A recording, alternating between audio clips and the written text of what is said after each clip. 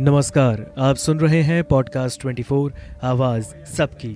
जीवन में आप जिन लोगों के बीच रहते हैं उनकी ज्यादा नहीं थोड़ी बहुत अच्छी बुरी आदतें जरूर आपके अंदर आ जाती हैं। लेकिन आज के डिजिटल जमाने में हम एक खास तरह की संगत में शामिल होते जा रहे हैं जो सीधा हमारे दिमाग पर असर डाल रही है। हम बात कर रहे हैं आपके हाथ में हमेशा रहने वाले मोबाइल और उसकी संगत की। कोरोना काल में बनी परिस्थितियों में डिजिटल प्लेटफॉर्म्स ने एक तरफ जहां लोगों को उनका छिपा टैलेंट दुनिया के सामने लाने में मदद किया, वहीं कुछ लोगों ने इनका इस्तेमाल बिना सोचे समझे गलत जानकारियों के फैलाने में किया। आपने फोबिया नाम तो जरूर सुना होगा। ये एक ऐसी बीमारी है जिसमें इंसान को अलग अलग चीजों से डर लगने लगता है। आज हम आपको एक ऐसी दिमागी बीमारी के बारे में बताएंगे जो हमारे स्मार्टफोन में हमें दी है, जिसका नाम है डूम स्क्रॉलिंग। दो शब्दों में डूम और स्क्रॉलिंग से मिलकर बना है। डूम का अर्थ है कयामत या विनाश, और स्क्रॉलिंग यानी कंप्यूटर या मोबाइल की स्क्रीन पर स्क्रॉल करना। डूम स्क्रॉलिंग का मतलब हुआ सोशल मीडिया और वेबसाइट्स पर लगातार बुरी खबरें तलाश कर पढ़ना। ये खबरें मेंटल हेल्थ बिगाड़ती हैं। इन खबरों को पढ़ने से शरीर में ऐसे हार्मोन्स निकलते हैं जो ब्लड प्रेशर से लेकर दिल के रोगों तक का खतरा बढ़ा देते हैं। डूम स्क्रॉलिंग एक ब्लैक होल की तरह है जो खुशियों, उम्मीदों और पॉजिटिविटी को निगल जाता है। यूनिवर्सिटी ऑफ कैलिफोर्निया के रिसर्चर ई एलिशन की एक रिपोर्ट के मुताबिक रोज 6 घंटे से ज्यादा नेगेटिव न्यूज में डूबे रहने वालों में एक्यूट स्ट्रेस का खतरा 9 गुना ज्यादा बढ़ता है। इंटरनेट या सोशल मीडिया पर 30 मिनट से ज्यादा वक्त बिताने वालों की मेंटल हेल्थ और फिजिकल हेल्थ बिगड़ने लगती है।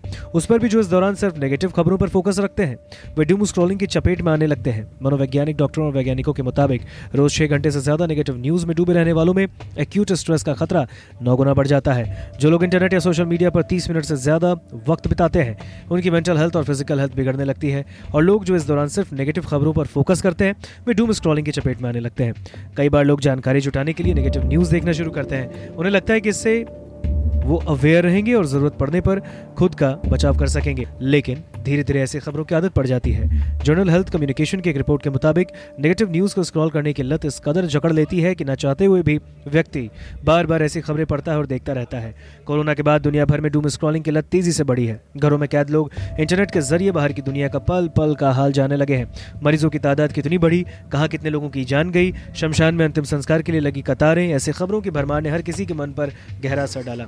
इस दौरान नेगेटिव खबरें पढ़ने की जो लत लगी उसे आज तक छुटकारा नहीं मिला। कभी रूस यूक्रेन युद्ध, तो कभी श्रद्धा हत्याकांड, कभी नए साल के जश्न के दौरान रोड एक्सीडेंट के शिकार हुई अंजलि।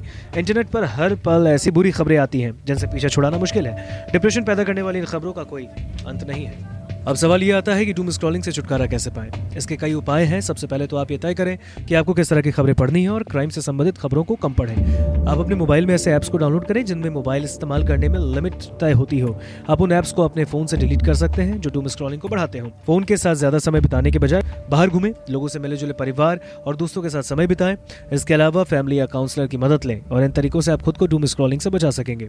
उम्मीद करते हैं कि आपको ये जानकारी पसंद आई होगी, और ऐसी जानकारी से जुड़े रहने के लिए सुनते रहें पॉडकास्ट 24 आवाज सबकी।